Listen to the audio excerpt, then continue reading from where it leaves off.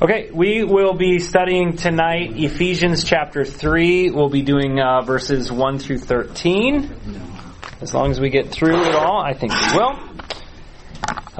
If you haven't already been using these as a resource, I'm going to strongly encourage them. I've found them incredibly helpful. We'll watch another small piece of them today. But the series that Jeremy and Justin have done through the book of Ephesians, I've just found incredibly helpful. So, just wanted to kind of refresh our minds as we are closing the first half of the book, some of the ways that people have chosen to outline this particular letter. And most of them will break it right down the middle. Chapters 1 through 3, the call of God in Christ, or blessings of being a Christian. And then chapters 4 through 6 are what we typically think about as the most applicable. Therefore, now that we know the call of God in Christ, we need to walk worthy of that call. Or this idea of blessings of being a Christian in 1 through 3, and the responsibilities of the Christian in 4 through 6. So I found this very helpful while we're digging deep into this mysterious passage. What section of this is it falling under, and why take the time to go through it? So before we jump into the text, did anyone have any questions or other thoughts up until this point of the letter? Okay. Was that? No. Cool. Let's go ahead and read Ephesians 3, 1 through 13. Do we have a volunteer for that section? Thank you, Katrina. For this reason, I, Paul, a prisoner of Christ Jesus, on behalf of you Gentiles, assuming that you have heard of the stewardship of God's grace that was given to me for you, how the mystery was made known to me by revelation, as I have written briefly. When you read this, you can perceive my insight into the mystery of Christ, which was not made known to the sons of men in other generations, as it has now been revealed to his holy apostles and prophets by the Spirit. This mystery is that the Gentiles are fellow heirs, members of the same body, and partakers of the promise in Christ Jesus through the gospel. Of this gospel I was made a minister according to the gift of God's grace, which was given me by the working of his power. To me, though I am the very least of all the saints, this grace was given, to preach to the Gentiles the unsearchable riches of Christ, and to bring to light for everyone what was the plan of the mystery hidden for ages in God, who created all things, so that through the church the manifold wisdom of God might now be made known to the rulers and authorities in the heavenly places. This was according to the eternal purpose that he has realized in Christ Jesus our Lord, in whom we have boldness and access with confidence through our faith in him. So I ask you not to lose heart over what I am suffering for you, which is your glory. All right, thank you. So before we kind of go through this in sections, let's look at it as a whole. What similarities do you see in this section compared to what we read in chapter 1? Are there words or phrases or ideas that we have heard before? Any sense of deja vu here? We have our continued in Christ, in him, in Christ. Yes, very much so. So there's a repeating of where these things are coming from, right? In Christ, in him. What else? Dispensation. And the grace, dispensation of the grace of God. Right, so God in Christ is dispensing grace, and there's a specific reason for it in here. Paul is talking about the grace that was given to him for a specific purpose. The mystery was introduced in chapter 1. Correct. This idea of this mystery was first mentioned in chapter 1 and verse 9. Making known to us the mystery of his will, according to his purpose. And he kind of leaves that term for a chapter and a half here, 2 chapters, and now he's coming back to it. So what do I mean when I use that term? What is that mystery? What else? The gospel is for all. The gospel is for all. In fact, and it's kind of interesting, he's getting ready to reveal this mystery in chapter 3, but it is not the first time that he's introduced this concept, even in this letter. And so it's kind of well, I don't want to say a lackluster reveal, but if you've been paying attention to what Paul has been saying, he's been prepping you for this revelation that the gospel is for all. Are there some more words beyond mystery that we heard a lot of in chapter 1, and now he's bringing the use of those words back? Did you notice any of them? There's a spirit of wisdom and revelation and knowledge and enlightenment. So it's additional terms for the mystery of not being able to see it and then picking it back up for the New Testament. Yes. Yeah, absolutely. In fact, that was his prayer in the second half of chapter 1. Paul kind of gives this prayer, and he's praying to God that certain things would be accomplished for these Christians, and mostly it's about, he says in verse 18 of chapter 1, having the eyes of your hearts enlightened, that you may know what is the hope to which he has called you, what are the riches of his glorious inheritance in the saints, and what is the immeasurable greatness of his power. He wants them to know these things that he knows. And now here in chapter 3, he's going to start sharing some of those specific revelations that were given to him so that they can know as well. We're going to come back to that prayer again. There's also talk of rulers and authorities in heavenly places in both chapters where one is, it appears it's being done on display. Yes. So that they can observe too. The video assignment you gave us, they kind of touched on that too briefly about the gospel's being put on display in an unseen realm as well. Absolutely. And I will show us that clip, okay, that specific clip of that video, because I found it incredibly helpful when we consider that there are spiritual beings observing us and observing the church, God's handiwork, and what it says about him, which is incredible to consider. Yeah, you're a part of something. Yes. You're important. Something big, something impressive. We mentioned the dispensation of grace. That word grace is brought up multiple times in chapter 1, and grace is mentioned again and again here in chapter 3. And there's also varying uses of the word purpose or will or plan of God, according to his purpose, according to his let's see, in verse 5 of chapter 1, he says, according to the purpose of his will. Verse 9 is according to his purpose. Verse 11, according to the purpose of him who works all things. I skipped one. In verse 10, the idea of according to as a plan for the fullness of time. God has a will and an intention and a plan, a purpose for us and for his church, and all of these things are being done on purpose. He mentions those in verse 9 and verse 11 of chapter 3.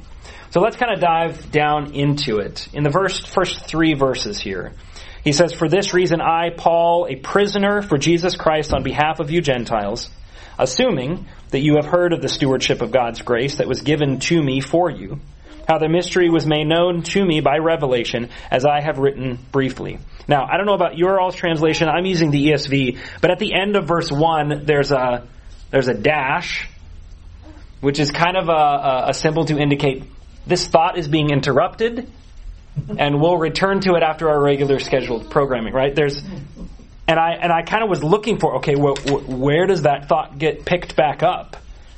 As far as I can tell, he comes back to it in verse 14. He repeats himself to break. So he's like, Paul goes down this rabbit hole a little bit, and it's a very encouraging, effective rabbit hole, but he doesn't actually come back to it until verse 14. So we'll get to that. For this reason, I, Paul, on behalf of you Gentiles, we're going to talk about his parenthetical statement here for the next 12 verses. He does something interesting in verse 2. Did this jump out to you all? Assuming that you've heard of the stewardship of God's grace that was given to me for you. Does that seem odd? Who is this letter potentially written to? How familiar were they with Paul? So there's a couple ways to read this. I'll be honest, the first time that I read it, and maybe I was just reading it in my own voice, I detected sarcasm. assuming that you've heard of the stewardship of God's grace that was given to me for you. Surely they have heard this. In fact, in the book of Acts, Paul repeats his conversion story no less than 3 times to various audiences. He was not one to keep that story to himself. The grace and the mission, the purpose that was given to him. So you could read it with sarcasm. Almost like, well, obviously you have heard this. Therefore, I'm going to make these points about this that you ought to know. You could read it, and some people do use this passage to come to the conclusion that this was not written specifically to the Ephesians, but to the general Christians in that area. Because if he's not using this sarcastically, it's odd that the Ephesians wouldn't, or this group of people wouldn't have already known. He spent a significant amount of time with them. So this question, what was the stewardship of God's grace that was given to Paul for these Christians? What was Paul entrusted with? And I threw a couple of passages up here that may be able to help us. Let's go ahead and turn to these in Acts chapter 9. And if someone gets there before me, by all means, just start reading it. Acts 9, 15 and 16.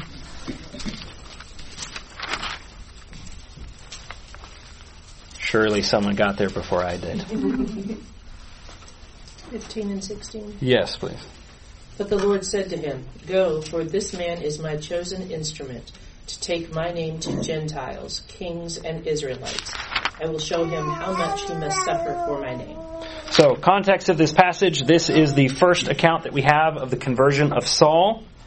And after he has been taken into the city without his sight, God calls on this man, Ananias, and tells him to go and meet with this persecutor of God's church. And he tells Ananias, this man Saul is a chosen instrument of mine to carry my name before the Gentiles and kings and the children of Israel, for I will show him how much he must suffer for the sake of my name.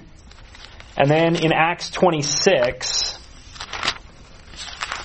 Paul is recounting his conversion story before Agrippa, and verses 15 through 18, he adds more of the initial conversation, that when the Lord appeared to him on the road, he says that the Lord said, I am Jesus whom you are persecuting, but rise, this is in verse 16, and stand upon your feet, for I have appeared to you for this purpose, to appoint you as a servant and witness to the things in which you have seen me, and to those in which I will appear to you, delivering you from your people and from the Gentiles to whom I am sending you, to open their eyes, so that they may turn from darkness to light, and from the power of Satan to God, that they may receive forgiveness of sins and a place among those who are sanctified by faith in me. So what was Paul given as a steward? What did he have stewardship over now? The gospel. The gospel, specifically to whom? Gentiles. Primarily to Gentiles. Now, Ananias was told it would be to Gentiles, to kings, and to the children of Israel. He would preach to both groups. But maybe to better help us appreciate and understand what Paul is trying to say back in Ephesians, what is stewardship? When we talk about that word, what does that mean? Someone is made a steward of something. Like a manager of somebody else's belongings. Right. Possessions. A manager of someone else's belongings, and typically something valuable, right? I'm normally not made the steward of somebody's garbage cans. Although the other week we were made stewards of somebody else's garbage cans. But they are entrusting something to us, expecting us to care for it like it belonged to us, or better. Right? And so God, Christ, is giving Paul this task of carrying this message specifically to the Gentiles. But based on what he told Ananias there in Acts chapter 9, what would go along with this stewardship? And what is implied in Ephesians chapter 1, the way that Paul describes himself? Suffering. Suffering. Prisoner. He describes himself as a prisoner, and he says it's on behalf of you Gentiles. I'm in jail because I'm preaching this message to your people. And he doesn't throw it in their face to make them feel bad about it. He's simply stating the fact that he is fulfilling the stewardship that he was given. And it was a call to suffer that Saul and eventually Paul knew from the very beginning would be involved. And he still willingly did it. So what Paul is getting ready to do in the rest of this section in Ephesians 3 is he's getting ready to share with them the very thing that he prayed God would give in the prayer earlier here in Ephesians. Specifically in 17 through 19 we mentioned this. I pray that your eyes will be enlightened, that you'll know, you'll have this knowledge of God. Well, here in chapter 3, he's getting ready to fulfill his own prayer. And I just want to make a brief point on that. Sometimes we need to be prepared to be the answer to our own prayers. How often do we pray, I pray that so-and-so would be encouraged, that they'll be strengthened, that they'll be comforted. And I think sometimes God says, okay, get to it. And so Paul is praying, I pray that they would have these things, and it doesn't take him very long to go ahead and give them those things. And so when we pray for our brothers and our sisters, when we pray for the world, can we be the one to fulfill that prayer as Paul did here? So, what is the mystery? We've been dancing around it. Some of us have actually said it. What is the mystery that Paul is referring to, and why was he chosen to make known this mystery? The fellow heirs, the Gentiles receiving the inheritance that was previously given to Israel. That's the mystery. That's the mystery. That all along, that was the plan. That's right. That's right. So verse 6 makes it very clear that not only are they fellow heirs, they're members of the same body, partakers of the same promise. These are the things that he just finished talking about in the previous two chapters, right? But God did these things for you. You once were aliens and now you've become citizens. The mystery is that you now get to enjoy the benefits that before now were only primarily made to the Jews. Why would that be so mysterious? It seems fairly obvious to us. I believe that all, if not the majority of us, are Gentiles, technically, in this room. And I feel like we just kind of, well, of course, the Gentiles have access to it. Why would that have been so mind-blowing at that time?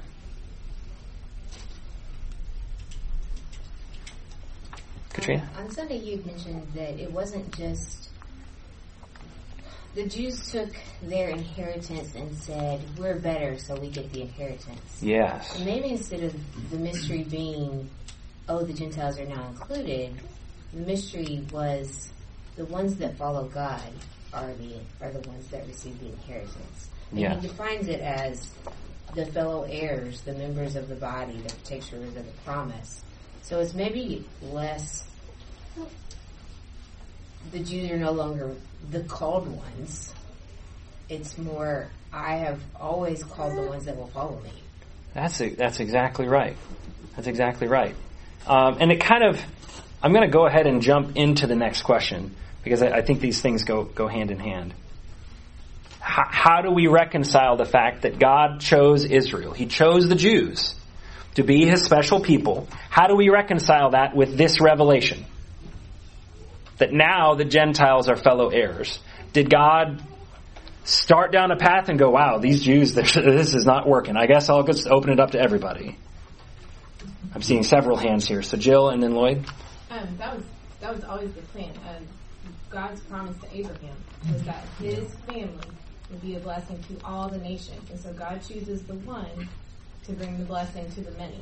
Yes. So that's Genesis 12 and several other times in the book of Genesis. Like all the way back in the very first book of the Bible, God said, my plan is to choose you, Israel, as my special chosen people to bring about a Messiah that will then benefit everybody. And somewhere along the line, fairly early on, the Jews got in their head that it was only going to be a blessing for them. And when you read, if you remember our study through Exodus and Leviticus with Tommy, you read all of the laws that were put into place as to how the Jews were to treat foreigners. How were they to treat non-Jews? They were to recognize that they had been in bondage. They had been foreigners in a foreign land. And do what for them? What kinds of things were they supposed to do? To treat them good. To treat them just like they would themselves, oftentimes better, right? They were to offer them blessing when they were to come in. Somewhere along the line, because you see it especially in Jesus' day, they did not do that. They treated themselves as superior, as God's chosen people, and the Gentiles were not even allowed to come close. They had a misconception of stewardship. Yes. That's kind of what I'm getting, that they identified themselves as chosen maybe through merit and law than faith and reconciliation. Right. And it was because they had a misunderstanding of what it meant to be given a role to play in God's plan. They assumed, because they were given a role to play, that it somehow made them better than those that they were going to. Paul is a great example of how we should treat, how we should think of ourselves when we are given a role. We look, when we get to Ephesians 5, husbands and wives have roles, and they're different from each other. It doesn't make the husband better than the wife, or the wife better than the husband. The roles are different, but their value is not determined by their role. Paul does not make himself out to be someone special or more important because he was given a special revelation from God and given this special role to bring the gospel to the Gentiles. He considers himself the least of all the saints. The Jews had not figured that out. They had taken upon themselves a superiority complex because they had been given a role to play in the bringing of the Messiah. Yes. So that reminded me of the parable where the master keeps sending people to the employees, and they keep killing, and then they keep getting rid of him. The son comes and they kill him. The fact that they were trying to take over the garden, if you will, or the vineyard, right, in spite of what God wanted them to do. Yeah, that's a great example. So that parable, so the recording can hear it, that Jesus told about the wicked vine dressers, right? They had been put in charge, entrusted with a stewardship, and they believed themselves to be the owners of the vineyard instead of the caretakers. And eventually, God would come and remove them from that role and put new people in. And when the Jews heard it, when the Pharisees heard that parable, what was their response? Oh, no, surely not. Well, of course that would be the right response from the master. You've abused the stewardship. In fact, when we look back at the Old Testament, it is hard for us to understand how the Jews got this idea. God, time and time again, gave warnings of repentance and calls to holiness to the other nations. You think of the story of Jonah. Jonah was sent not to a Jewish nation, but to a foreign nation, and God was calling them to righteousness, to repentance. Yeah. I think there's a fine line between opposing evil and boasting within ourselves. Like, we are to not have anything to do with darkness, but what the Pharisees did in taking that too far is they made it all about them and boasting in themselves, versus it's all about God, and our focus is holiness. And so we treat everyone the way God would treat them, versus, well, since we're God's people, then you guys, that was not God's intention. Yes, put away the darkness. Have nothing to do with that, but it's because we're trying to be like God, not because we're trying to shun people. Yeah. And when we appreciate that what's been given to us, we're not deserving of, we will look out among other people and say, look, come and enjoy these benefits too, because I'm not worthy of them, you're not worthy of them, but they're being offered to us all. And that was not the way that the Jews had. Real quick, Sarah. Lloyd, I don't know that I ever got back to you, buddy. No? It's good? Okay. The idea of all of the laws related to holiness and purity and what you have to do to worship, it's like the Jews have in their mind, okay, in order to be acceptable to God, these are the things I have to do. You don't do those, therefore you're not acceptable to God. I mean, it's in some ways that's just as simple as that. It can be in your head. Right. Particularly if you're thinking physical things. Did you wash your hands 3 times? Right. And that was why, back in chapter 2, Paul tried to get them to understand this grace was given to you not because of works that you've done. It was because of you've been saved by faith, by grace through faith. It's not because of anything you've done so that you can't brag about it, because that is a tendency of ours. We've been picking on the Jews quite a bit, but it is a tendency of humanity to raise ourselves above those that don't yet know. Yeah. Why would Paul be given this? He has an interesting testimony, because if you're a persecutor of the church, but you're given such a enormous role, what he's saying is, think about who I'm spreading the gospel with. People that don't deserve it. People that actually opposed me. I can use broken vessels. Therefore, this is not a merit-based thing. This is something about, we keep going back to Abraham, the faith of the fathers, that this is a faith-based thing of grace, that we get caught up in it. We get caught up in our own misconceptions as we read the Old Testament, and that's why this revelation is so important, and who's being used to spread it. Mm-hmm. Absolutely. So what was the purpose, what was the objective of God in revealing this mystery? Why go through all of this trouble? If this is a plan that he's had since before the foundation of the earth, why go through all this trouble to reveal this? So my recommendation is look for the so that, because there are several of those throughout the book of Ephesians. He'll lay out some truth, and then he'll say, so that, ... So where's the so that in this particular section? Verse 10. Verse 10. So that the manifold wisdom of God might now be made known through the church to the rulers and authorities in the heavenly places. So why go through all of the trouble to allow all of humanity now to enjoy the benefits of being fellow heirs, partakers of the same promise? It's so that the manifold wisdom of God might be made known to the rulers and authorities in the heavenly places through the church. What does that mean? This is a God alone thing. You know what I mean by that? This is no man could do this. This is a God, ordained plan, and that it's supposed to make us stop and take notice, even the authorities. That I think they stand in awe, kind of like what the video was talking about. Right. So I want to go ahead and show that portion of the video. We've referred to it now a couple of times to help us appreciate. Jeremy uses a great illustration here to help us appreciate what God intended to be accomplished through this. Verse 10, I think, is... Oh, and we'll... No, it'll actually play this time, I promise.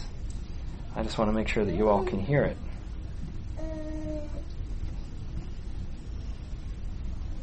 Verse 10, I think, is the focal point. That through the church, the manifold wisdom of God might now be made known. That when these beings, at the end of verse 10, these authorities in heavenly places, look at this group of redeemed people that were reconciled through the sacrifice of God's Son, they look at that whole process from start to finish. This eternal purpose that God was working before creation, that those beings didn't figure out. They didn't anticipate. Right. It's like watching a master chess player and not being able to figure out what his move is until he actually does it. Like, oh man, that guy is so skillful. these beings were watching God work His eternal purpose. And honestly, it looks foolish all along the way. Right. I mean, you're using these people, these flawed people, these imperfect people. You go back through the history of the Bible, some of them were just downright wicked people. But God in His providence ended up using them to accomplish His purpose, right, which was the sacrifice of Jesus to redeem and reconcile these people. And so, and on a personal level, if I belong to that body, if I belong to the church, when these beings look at my redemption, they're going to look at God and go, wow, God was so wise in how He pulled that off. Because only God could have pulled it Only off. God could have pulled something off like that. To have saved somebody that way, they never would have thought of that. Yeah. And what that does is, He's so humble about it, there's nothing to be arrogant about that process. It should make us appreciate, I love the phrase, the manifold wisdom of God, the multifaceted wisdom of God. Yeah. He's wise in so many ways, on so many levels, that when we think about our salvation and redemption, we appreciate God's wisdom. So it's that idea, the illustration that he used of a master chess player. There's a film that was made 25 years ago called In Search of Bobby Fischer, or Searching for Bobby Fischer. Right? And it was about a young child chess prodigy. And he is being trained by an incredibly skillful man, but very quickly surpasses the knowledge of his instructor. And this kid is 7, 8 years old. And I just remember in this movie, they're observing this kid play through a television monitor because they're not allowed in the room. And his mentor says he has checkmate in 14 moves. The mentor is skillful enough to see that if he plays the board right, in 14 moves, this kid can have checkmate. And the kid actually does something to disrupt that, what the mentor thought was a surefire win, but the kid was looking farther than 14 moves. And so to the mentor, it looked foolishness. He brought his queen out and let her get captured. And the mentor thought, this kid, he's lost it. What a fool. But it was because he was looking farther than 14 moves. God, in setting this plan in action, did things that 1 Corinthians, the beginning of 1 Corinthians looks like foolishness to the world. You're telling me that letting your son come to earth and then get crucified is how you're going to save him? Well, that's stupid, the world would say. And God is saying, I'm looking 28 moves ahead. And so the skill of the master to say, this is how I'm going to do it, so that who can look and observe this and give glory to God? These rulers and authorities in the heavenly places, and I am not going to pretend to know who he's talking about. But they are people with the kind of authority and the kind of standing that if they are impressed by God's work, we should pay attention to what God has done. But then we also, as Jeremy reminded us, we also should be aware that what they should be impressed by is us. So they're looking at us, these varied and different and seemingly opposing people that somehow God has figured out to get them to all work together in unity. And these spiritual rulers are looking down and saying, this is the master chess player to be able to move those pieces in such a way. Yeah, it says so that through the church. Yes. That supports exactly what you're saying. That through us and the unity, it's on display. Our response is on display. Correct. Yeah, Brad. Reminds me of Job 1, verse 6 says, one day the angels came to present themselves before the Lord. Satan also came with them.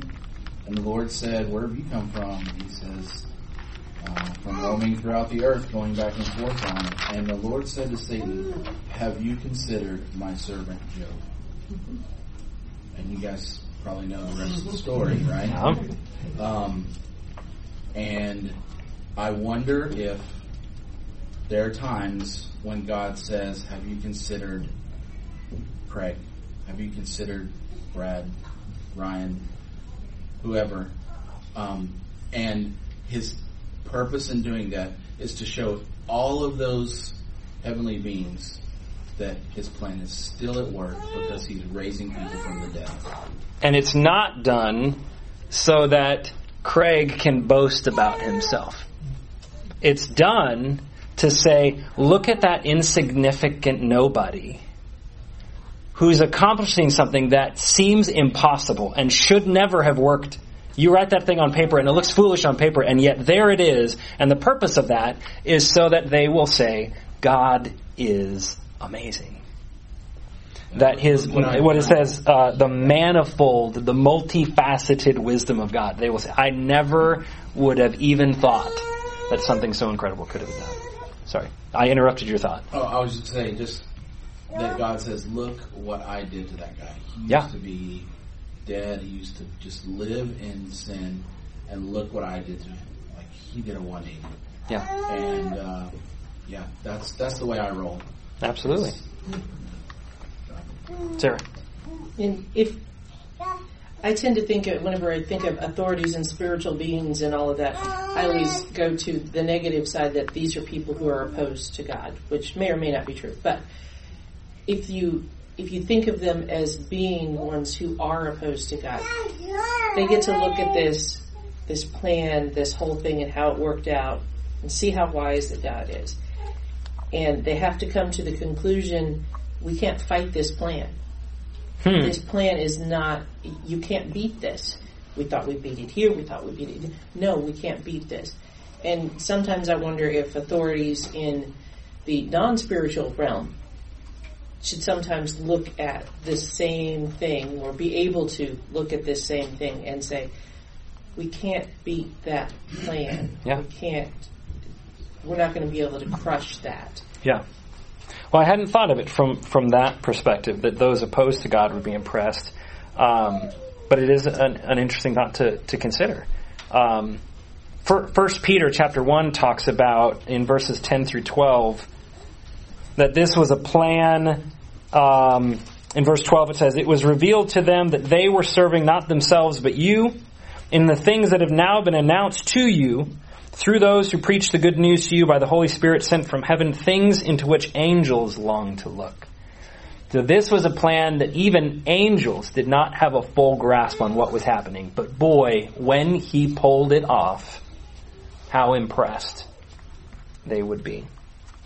And of all the people to tell the story, to reveal it to tell the story, Paul has been opposed to all of this to start with. Right.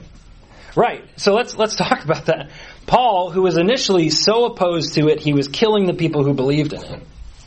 This Jew who becomes a Christian, who goes to Gentiles to say, here is this Savior of all of us, who happens to have been a Jew.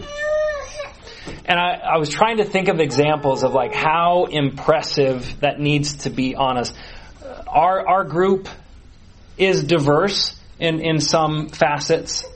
But think of it, what if we were sitting in a room where there were people who used to be followers of Islam, some people who used to be Mennonites, some Mormons here, some Jehovah's Witnesses here, people who used to be involved with Hinduism, and now we are all together believing and practicing and working together. And we would say, what else could possibly bring a group so diverse together? The truth is, there are groups like that now. We were blessed to talk with Caleb Churchill, Roger Polanco, and the groups that they work with in New York. Talk about a diverse set of people. And it is such an amazing thing to see. People of different languages and nationalities and form of belief systems, and they're all singing together and praising God together, and that is impressive. So Paul brings up that he has been imprisoned for being a messenger of this revelation. He says that in verse 1. But in verse 13, how is he able to encourage them not to lose heart or grow discouraged by that?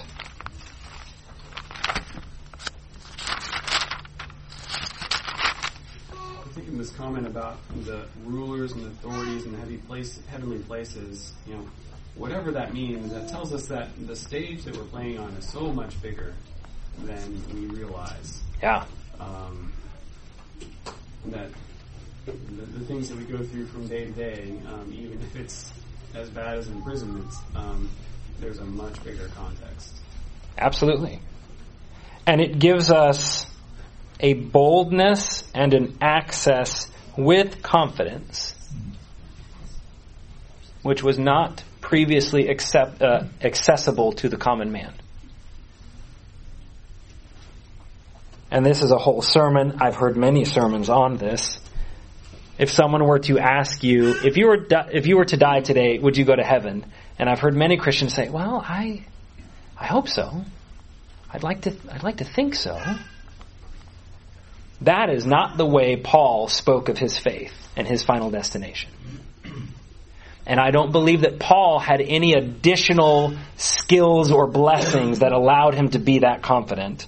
We all have access to this kind of boldness and confidence through our faith in him. That doesn't mean to say, I'm going to heaven because I am a rock star Christian. It is, I'm going to heaven because I'm relying on the one who's the only reason I can get there in the first place.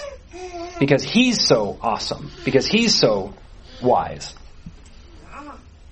And he says, I don't want you to lose heart about this, over what I'm suffering for you, he says in verse 13, which is your glory. It would have been so easy for Paul to get stuck on what this was hindering him from doing. This is not where I want to be. In the last few minutes that we have here, we live in a culture that is obsessed with self. We talk about self-care, and we talk about self-acceptance and self-reliance and self-help. How many self-help scrolls do you think Paul was reading while he was there in prison? How much time do you think he was spending in those prisons fussing over himself? Now, it's not to say that we should not take care of ourselves or concern ourselves at all with what we need, but I think we are too quick to focus too much on just us. And Paul is saying, look, I am in prison and I am suffering for you, but my suffering is actually for your glory.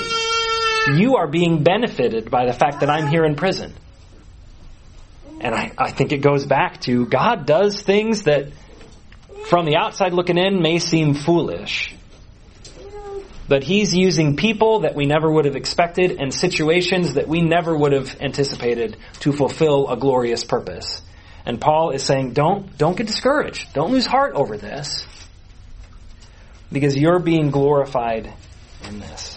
So in the last couple of minutes that we have, how is this section applicable to us today? Because I don't want us to get confused that there's only application in chapters 4 through 6.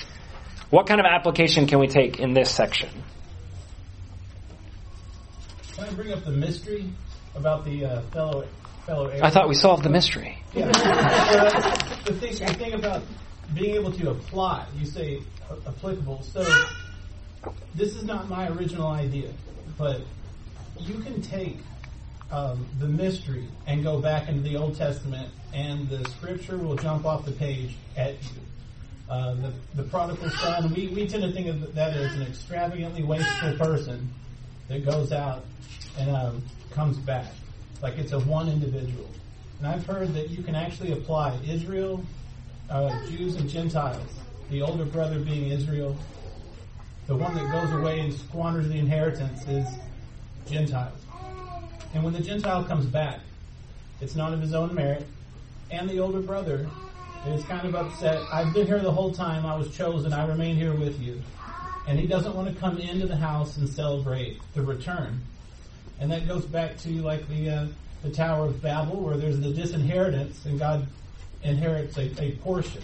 So it's a really deep thing I'm trying to get you guys to think about, that you can take the mystery and go back. Mm-hmm. And the Bible will explain everything. Yes. It's just interesting. So if you want to apply, that mystery serves your Bible study. your personal study. Absolutely. Absolutely. It's one of those things, a good story is the kind that when you get to the light bulb moment, that twist, you immediately want to go back. Have you seen any of those movies that those credits start rolling and you go, okay. I was going to say rewind it, but no, we don't rewind it. Skip it back. Start it over. Maybe these days. Maybe these days. Some of us still rewind. And yet God wants us to do that, absolutely, because it starts at the very beginning. Mm-hmm. This was not like, I bet you never saw this coming. He's been trying to prep them for that. I do want us to consider, one of the ways that we can apply this is we need to see our role, whatever that role is. Paul's role was very specific here, but we need to see our role as a gift, because that's the way that Paul refers to it. And I think it's a gift in two ways.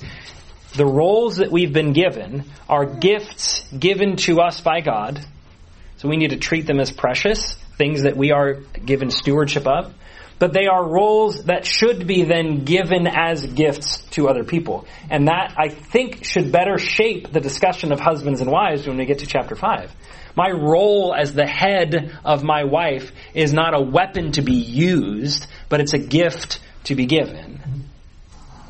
And my wife's role as honoring her husband is not something to be used to manipulate, but it's a gift meant to be given. And so we need to do the same in whatever role. Whether that's as husbands and wives, whether that's as employees, whether that's as talents that we recognize that we have, are we using them to glorify ourselves, or are we using them to use them as gifts to other people? And it's hard to accept that role can also be suffering. Correct. We can take that suffering and use it for God's glory instead of just feeling sorry for ourselves. How many of us ask when we're going through difficult times, why me? Why me? And it's that self-focus, and it should instead be, what can I give to others? Because God has determined that I'm strong enough for this. For some reason, He thinks I can handle it, and not just grin and, grit my teeth and bear it in solitude, but use it to benefit. Because that's what Paul was doing. That's a great point. And then finally, are we living in such a way in our everyday life, in our work, in our school, in whatever it is, so that spiritual rulers and authorities in heavenly places can point to us and say, wow, that's an impressive God. Because we do. We tend to think about, God is watching us, and He's observing us, and He's going to hold us accountable for the things that we do in final judgment. But there are, in some ways, other spiritual beings that are observing us as individuals and us as His church. Because that's specifically what he says here. Is the church at Avon behaving themselves in such a way so that the spiritual beings are glorifying God because of us? Or are we nitpicking each other? Are we getting bent out of shape about useless things? Or are we showing the glory of God by saying we are very different people? And we have different talents, and we have different backgrounds, and we all have issues, and we're all coming together, and somehow we're making this work. Not somehow, because of Christ, we're making this work. And that should be a glory to God. Any other questions in the 15, 20 seconds that we have? Just in looking at verse 6 just a little bit, the Gentiles are fellow heirs, fellow members of the body, and fellow partakers or partners of the promise. And if you think of those, each one of them implies a deeper connection, a more intimate connection. You can be a co-heir with your worst enemy. And, somebody can write both of you into the will. You can be part of the same group and not be close. But whenever you are partners and working together, can two go, Yeah, there's an intimacy here, right? It gets closer and closer, and I think that may be one of the reasons why he says three things that kind of mean the same thing, all there together. Yeah. There's no distinction here. There's no levels of grace. There's no the Jews still have kind of the top spot and the rest of it. No, we are all still fellow heirs. So on Sunday, we'll be studying chapter 3, verses 14 through 21. Brad is actually going to take us through that because I'm going to be out of town, and David's going to be out of town. So, all those really difficult questions that you've been saving thus far, just give them to Brad. But I've got some questions of my own. And then you can work on those on Sunday, and I'll look forward to hearing the answers after I will ask some